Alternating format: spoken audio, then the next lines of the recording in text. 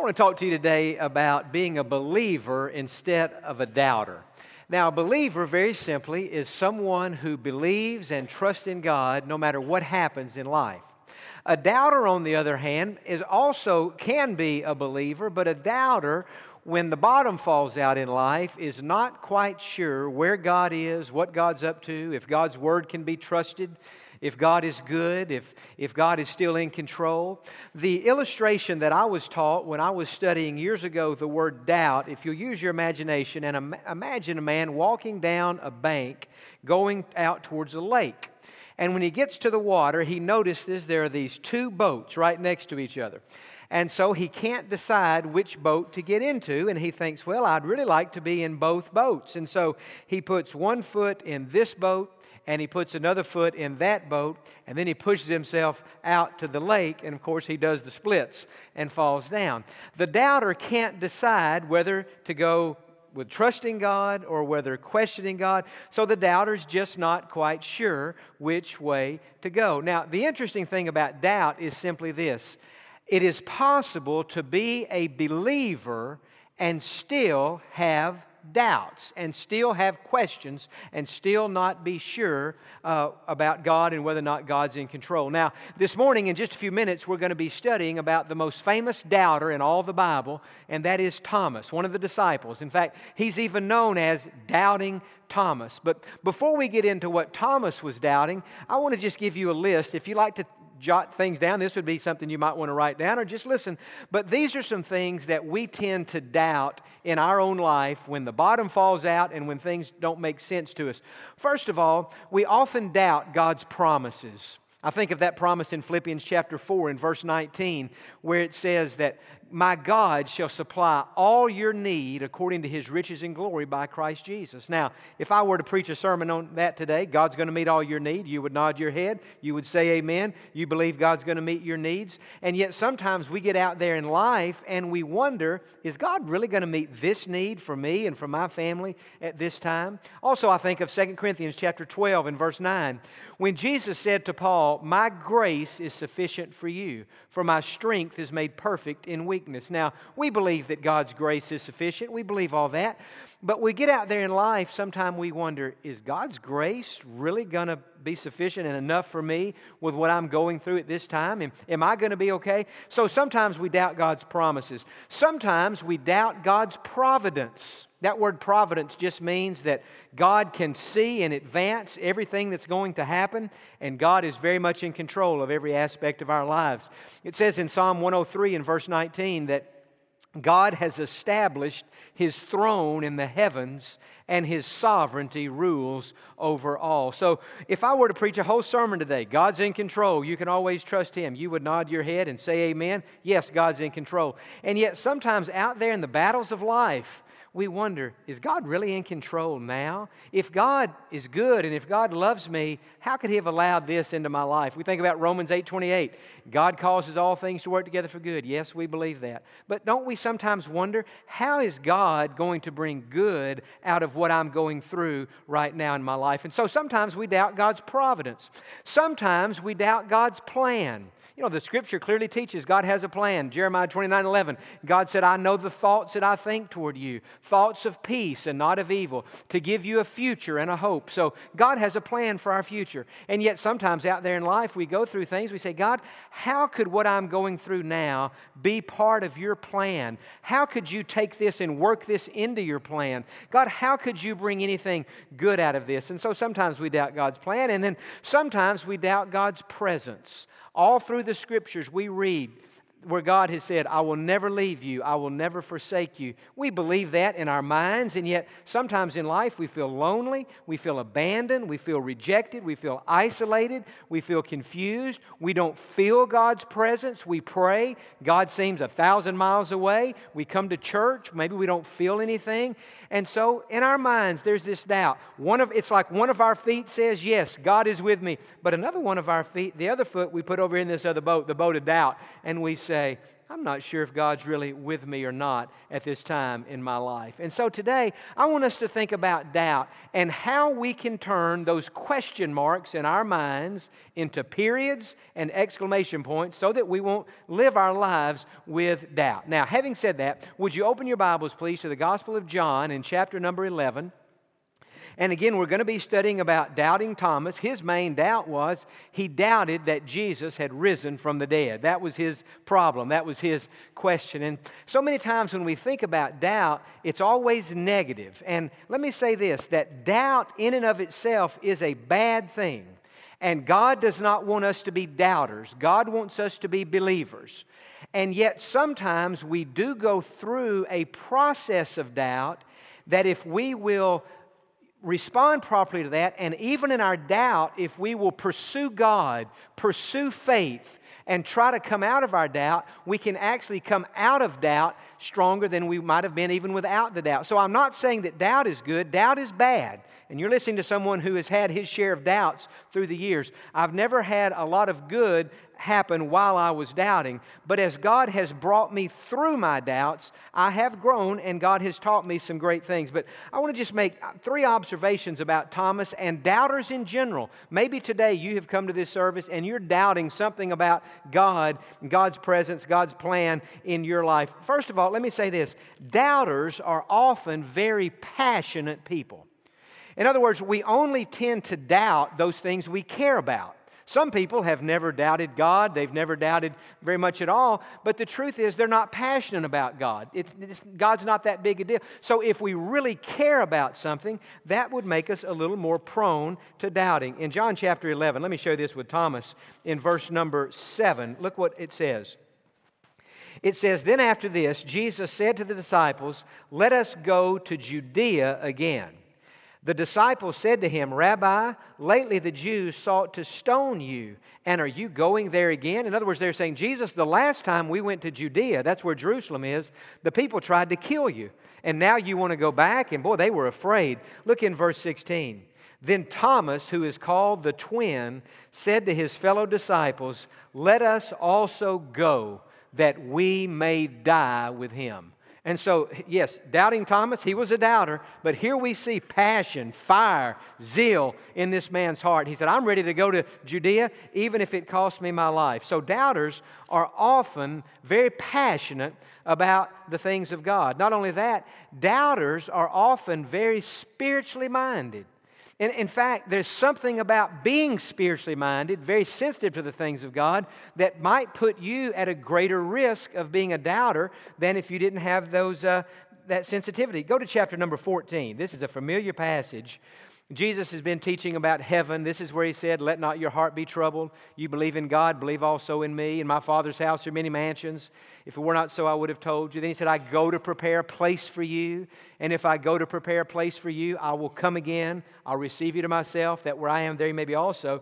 Now look down in and then he said in verse 4, "Where I go you know, and the way you know." Now look at verse 5.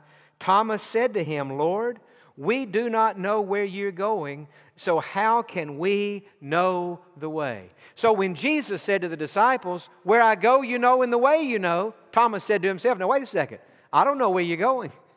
And if I don't know where you're going, how can I know how to get there?" Thomas was one of those people that was so spiritually minded, if he heard something, then he had questions about it. He couldn't just gloss over that and play like those questions didn't exist. And so doubters, if you're here today doubting, maybe you're doubting your salvation. That's not a good thing. That's a bad thing. And I hope in this sermon to help lead you out of doubt and into faith. But what I'm saying is, if you're doubting salvation, or if you're doubting God's plan, or something about what God is allowing you to go through at this time in your life, if you will be honest with God and honest with your doubts, He will bring you through that. And that's the third thing I would say. Doubters are often very honest about their doubts. And now let's go to John chapter 20, because this is where we read about Thomas, and here's where he gets into his real doubts. This is Easter Sunday, by the way. We have studied the resurrection. Last week we studied about Mary Magdalene and how Jesus deals with sadness in our life. Today we're thinking about how Jesus deals with doubt. Now look in verse 19. This happened on the very first Easter Sunday night. And let's read what it says. It says, "Then the same day at evening, being the first day of the week, when the doors were shut where the disciples were assembled for fear of the Jews, Jesus came and stood in the midst and said to them, 'Peace be with you.'" Now let's think about this. The disciples have watched Jesus be crucified, and they're thinking to themselves, if they have killed our leader, what are they going to do to us? And so they go into a room, they close the door, they lock the door, and they're very afraid. Jesus walks right through that closed door, and he says, "Peace be with you." Verse 20. When he had said this, he showed them his hands and his side. Then the disciples were glad when they saw the Lord. So Jesus said to them again, "Peace to you. As the Father has sent me, I also send you." And when he had said this, he breathed on them and said to them, "Receive the Holy Spirit." Now look down in verse 24. "Now Thomas, called the twin, one of the 12, was not with them when Jesus came. The other disciples therefore said to him, 'We have seen the Lord.' So he said to them, 'Unless I see in his hands the print of the nails, and put my finger into the print of the nails, and put my hand into his side, I will not believe." See, this tells us here that faith is a choice, and so is doubt, so is unbelief. He said, "I refuse to believe unless I can see with my eyes the nail prints in Jesus' hands." Now, these doubts that Thomas was having, they were bad. It was not good to be having those doubts, and yet he was honest about them. I read this quote preparing the sermon from a New Testament scholar named William Barclay, and Barclay said this, talking about doubters, and this should be very encouraging to anyone here today who might be doubting whether God can heal your body or provide for your family or do something that you need in your life. Listen to what he said. "There's more ultimate faith in the man who insists on being sure than in the man who glibly repeats things which he has never thought out and which he may not really believe. It is doubt like that which in the end arrives at certainty." And so Thomas had these doubts. He had these questions. He wasn't sure that he had seen Jesus. And he said to himself, "I can't play like I'm sure. I can't play like I believe in the resurrection if I don't know that Jesus has risen from the dead." So that part of Thomas's doubts, it was good. It was good for him to insist on knowing for sure. What was bad was he insisted on knowing in his own terms. In other words, he was saying, "I've got to know for sure, and the only way that I can know for sure is if I see the nail prints in his hands. And if I can see those nail prints, then I will know for sure." It would have been much better for Thomas to have said, "I've got to know for sure." I mean, think about, the Scripture even says we should make our calling and election sure. Be sure, be sure, be sure. It's good to be sure. But it's not good when we say to God, "God, the only way that I can be sure is if I can see with my eyes what you're doing in my life." You see, none of us have seen Jesus. None of us have. And yet we believe in Him.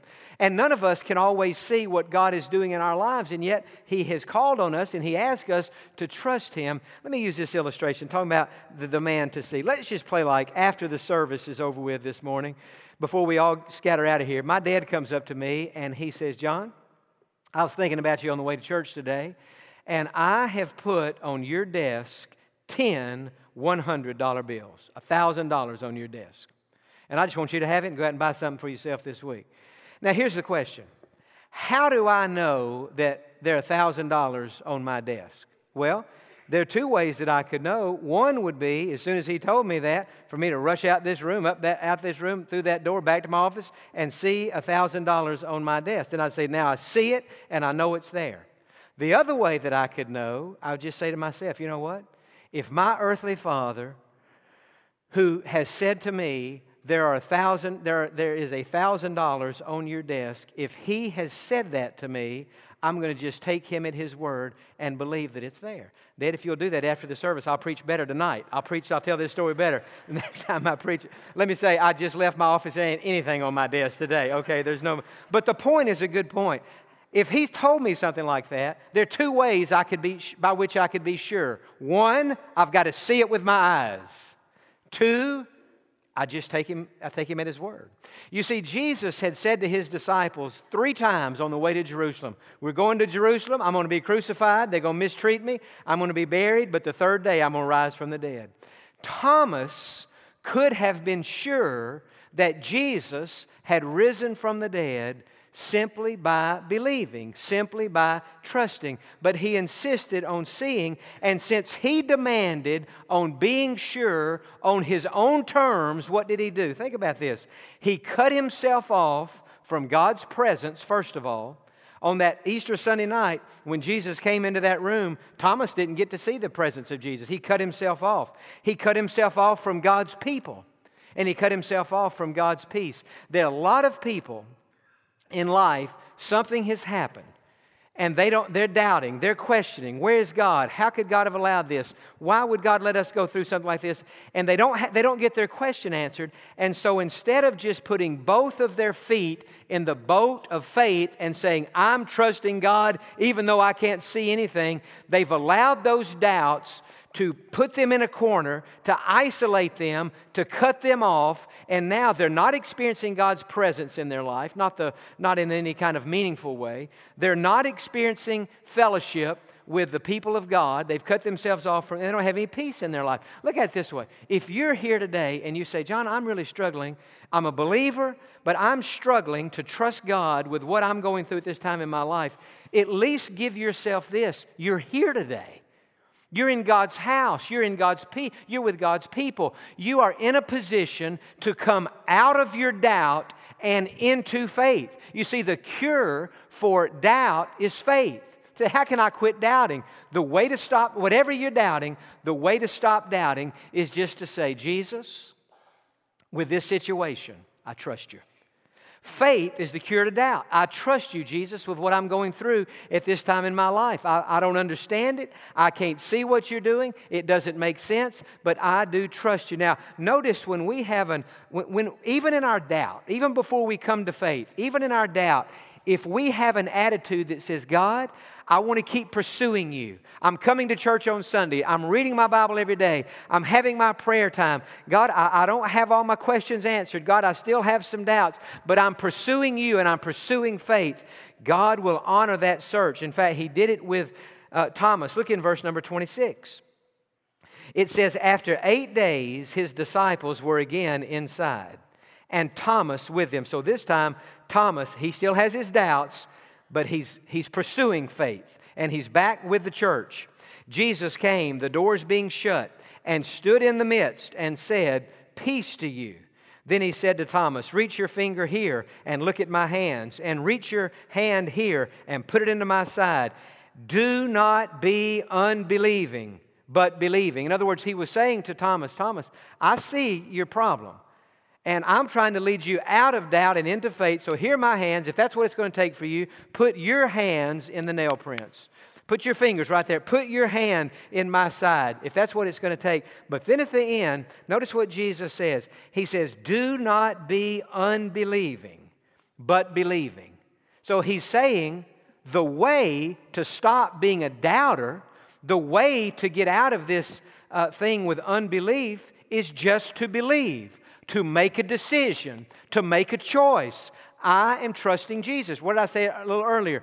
Doubt is a choice, faith is a choice, and we choose which domain we live in. We're going to be doubters, or are we going to be people of faith, or are we going to trust Jesus? And so the cure for our doubt is faith. And then in verse 29, this is one of my favorite verses in all the Bible. Jesus, in verse 28, he answered and said, my Lord and my God. What was Thomas saying? He's saying, Lord, I do trust you. I do believe. And then in verse 29, notice what Jesus said. Thomas, because you have seen me, you have believed.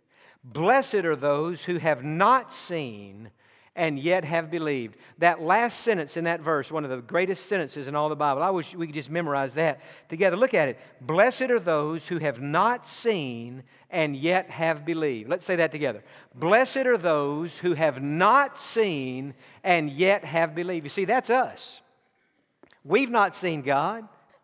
We've never seen the nail prints in Jesus' hands. And not only have we not seen the physical presence of Jesus, we can't see all the things He's doing in our lives, the different things He's allowing us to face. We can't see it. And we say, God, I can't see what you're up to. What does this verse say?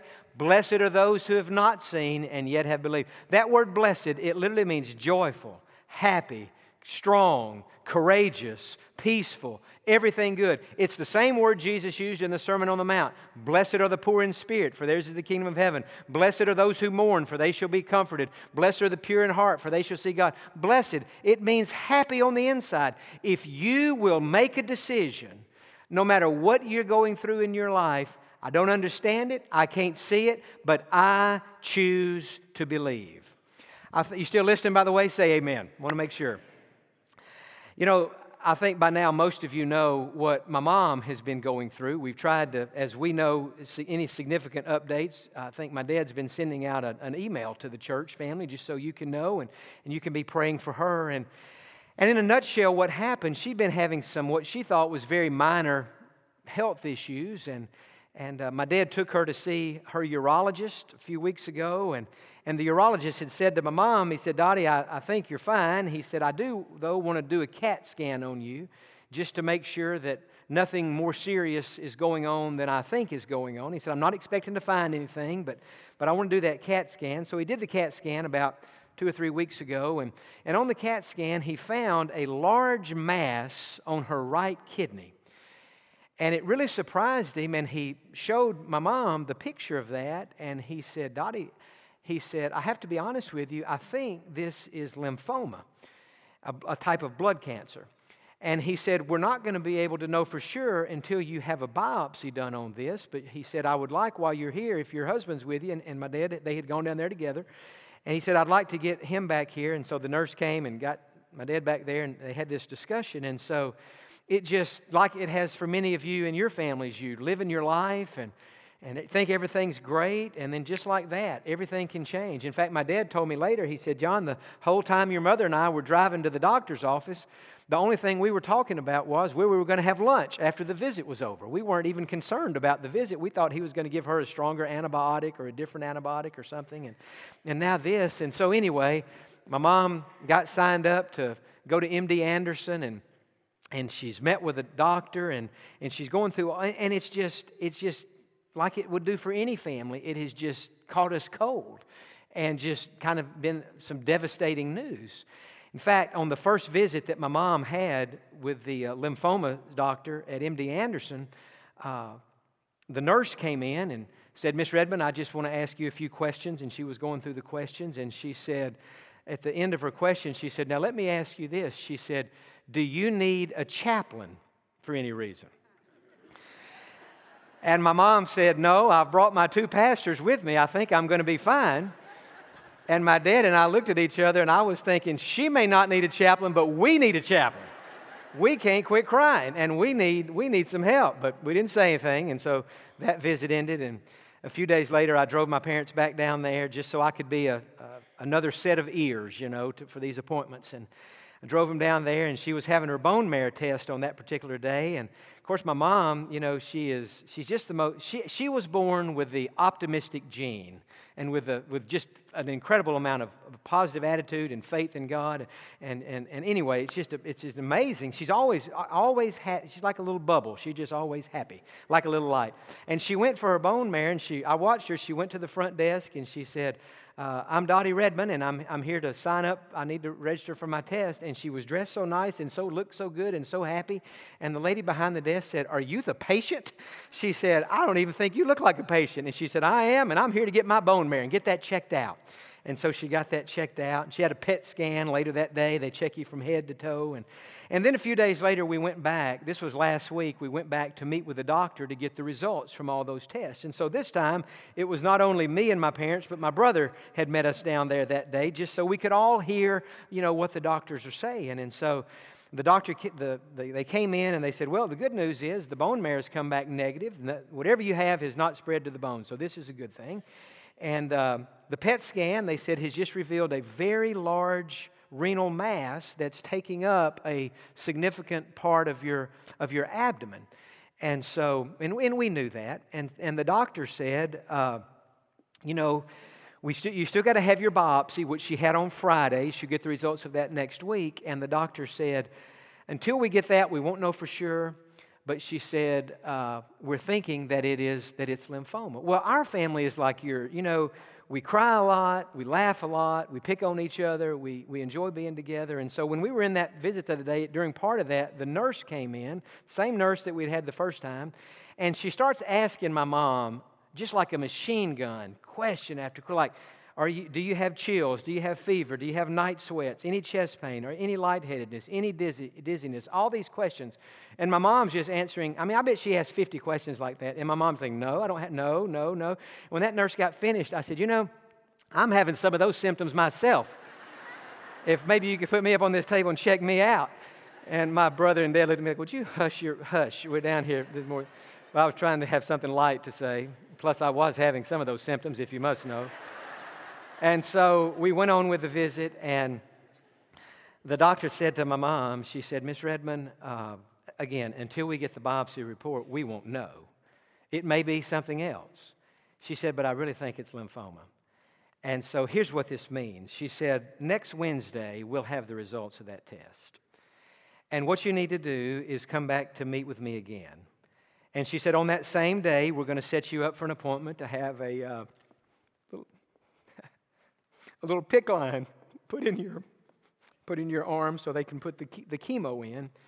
And then they said on next Wednesday, as soon as our visit's over here, you'll go immediately into the hospital at MD Anderson, and they'll begin administering chemo to you. And so my mom, purely divine and purely human, she says to the doctor, she said, now, doctor, am I going to lose my hair when they do that? And the doctor said, Miss Redmond, you'll probably lose your hair, but it'll grow back. It'll grow back. And she said, that's fine. And so the doctor very graciously said to my mom, she said, Miss Redmond, are there any questions that you have at this point that I could answer for you? I'll be glad to answer any questions. She was very gracious. And my mother said to the doctor, she said, no, I don't have any questions. But if it's okay, there's just one thing I'd like to say. And so the doctor said, absolutely. And she said, well, first of all, she said, I would like to thank you for letting me be one of your patients. She said, I respect the fact that you have devoted your whole life to studying lymphoma. You've been to school, you've practiced, this is your calling. And she said, I greatly respect the depth of knowledge that you have, and I just want you to know whatever you tell me to do is what I'm going to do. So I respect you. She said, but doctor, and she said this in such a succinct and non-preachy way. In fact, it was so good, I asked my mom earlier this week, I said, Mom, when I get to this part of the sermon, would you mind getting up there and just saying this yourself? She looked at me and smiled. She said, yes, I would mind very much. She said, you say it. She said, you'll say it better than I would. I said, no, I'll say it worse than you would, but I'll try to get it close. Here's what my mother said to the doctor. She said, Doctor, it is important for me to say to you that I'm a Christian. And as a Christian, I trust God with everything. And she said, I believe that before I was ever born, that God numbered out how many days that I would live. And God wrote that number in a book. And she said, Doctor, I just want you to know I'm praying to be healed. I'm trusting God to heal me. I'm trusting you to be the hands of God to help bring healing into my body. But she said, Doctor, it is very important for me to say to you that as a Christian, either way this thing goes, I'm okay. And when she got finished saying that, she said, Doctor, would you mind if we just, as a group here, have a word of prayer? The doctor said, that'd be fine. And she looked up at me, which is the last one she should have called on. And she said, John, would you mind leading us in a word of prayer? And, of course, this is my mother. I'll say this. I am a mama's boy. If anybody ever called me a mama's boy, you know what I would say to them? Thank you. Because next to calling me a Christian, you can pay me no higher compliment. I am a mama's boy, and I'm not trying to be cool and not be one. I guarantee you I'm one. So my mother asked me to pray, and I prayed. And that visit ended, and we kind of all went our own separate ways. And as I was preparing the sermon, I thought about what Jesus said to Thomas. Blessed are those who have not seen and yet have believed. And I thought, God, that's us. We haven't seen. My mom hasn't seen you. None of us have. We don't know what you're letting going on in our life. But I'll tell you this, I'm experiencing the peace and the joy. 2 weeks ago tonight during our prayer service, I didn't even call my mom's name that night when I put in a special prayer request. Because I knew I couldn't even say Mom. But I did say that night in that prayer service, somebody in this room tonight needs a miracle. I was talking about my mother. And I am one more prone to emotion, but I just completely lost it that night. And that's okay. Tears are okay. That doesn't mean we don't trust God. It just means we love our family. Last Sunday I came out here and preached, and I cried a little bit. And, it's okay. It's just part of it. And a little bit in the first service I did, and maybe a little bit now. And I got to crying last night, but not very much. And I thought, all last week, I only cried one time. And I thought, God, you're strengthening. And this is another sermon for another day, but I want to just say this to the church family. Because, our job is to try as best we can to minister to you. Now, we can't do as much as we wish we could. But we want to be there for you when you're going. But I want to say this. Last Sunday, just by the fact that you guys were in church and we were all here together, this church ministered to our family. And I just want to say, I can't explain it, but from the time our family left church last Sunday, we have had a peace and a joy. Yes, we've cried some, but we've laughed. We've had peace and we've had joy. And I have just thought, God, it's your presence and it's just being around your people. And that's why I say to you today, you did the right thing coming to church today. You have put yourself in a position, if you're struggling with doubt or anything, for God to pull you out of that and for God to put you in the position of faith. And I want to just say today as I close this sermon, what is true for us at this time in my life with what my mom is going through, it's true for you. And it's true for your family. And your situation may be different, and I hope it is. But you're here today and wondering, and I want to just say to you, whatever... You can just take this statement literally. Whatever you are going through, if you will trust God, either way, it's going to be all right. As Christian people, when the bottom falls out and the sky falls in, here's what we need to remember. We are always in a win-win situation. Amen? Father, I thank you for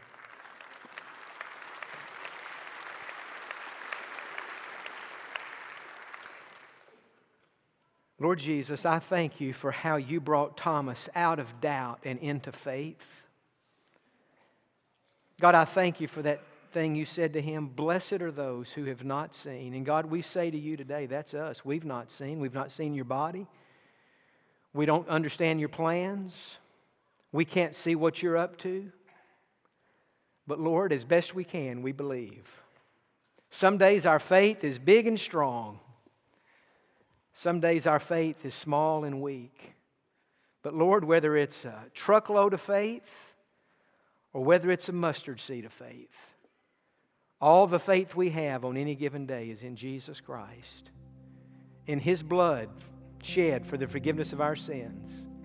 In His great plan, in His providence, His sovereignty over our lives. We trust you, Lord. We trust you.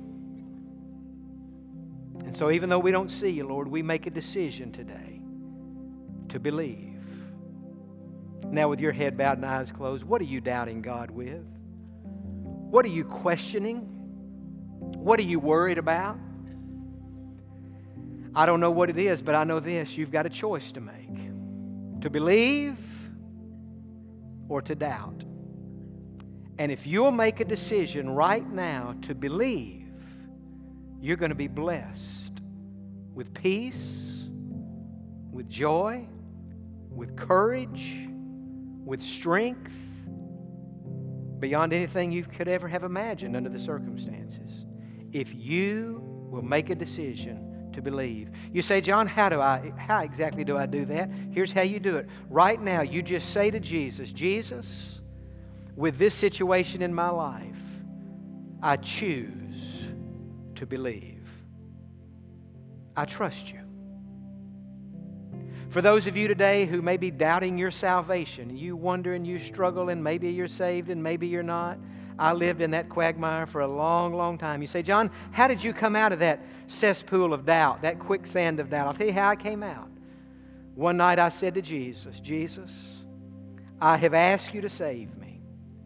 Right now, I trust you to do it. And when I started trusting Jesus, my doubts, the shackles of that fell off and I got set free. And today, if you'll just ask Jesus, maybe one last time, just say, Jesus, I ask you to save me and to forgive my sins. And as I ask you right now, I trust you to do it. I trust you. I don't demand to know on my own terms. I don't look for a sign or ask for a feeling. I stand on your promise that if I would trust you, you would save me. And I do trust you, Jesus, with all my heart. Friend, if you have prayed that, it's settled forever. You've moved into the boat of faith. And now you're trusting Jesus. Father, I pray for those who've just been saved, or maybe they've been saved a long time before today, that you would give them the courage during this next song to come down to the front and let it be known to others. Others here today, God, who need to join our church, they just know in their heart they need to be a part of this family. Maybe it's their first time to worship here. Maybe they've been here many times before. But God, would you just give them the courage today to come forward and to become a part of our church family? God, they need us, and the truth is we need them. We need each other. Iron sharpens iron. May there be a freedom of your spirit during this next song, is our prayer in Jesus' name. And all the people said,